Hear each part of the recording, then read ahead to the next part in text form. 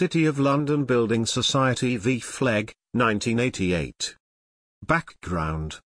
City of London Building Society v Flegg is a landmark decision in English property law related to the principles of overreaching and the priorities between equitable interests.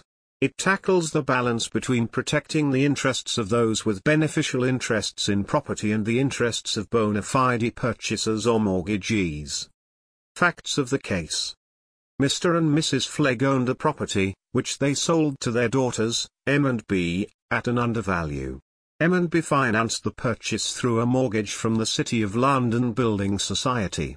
The understanding was that Mr. and Mrs. Flegg would live in the property for the remainder of their lives. After the sale, M and B defaulted on the mortgage payments.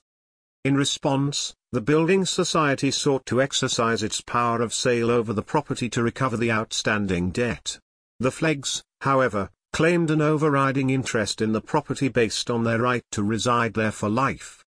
Key issue. The primary issue was whether the Fleggs' right to reside in the property, a beneficial interest, would override the mortgage interest held by the Building Society, preventing the latter from selling the property to recover the mortgage debt. Decision and reasoning. The House of Lords held in favour of the Building Society. It was determined that the principles of overreaching applied in this scenario.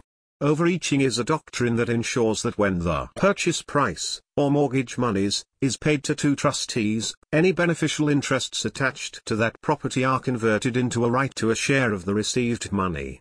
In this case, since the mortgage money was paid to two trustees, M and B, the Flegg's beneficial interest was overreached.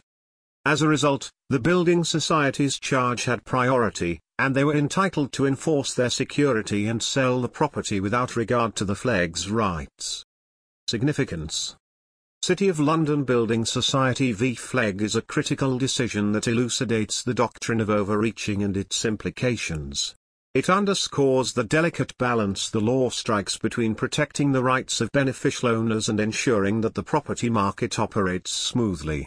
For those with beneficial interests in properties, this case serves as a cautionary tale of the importance of understanding the potential implications of mortgage arrangements on their rights.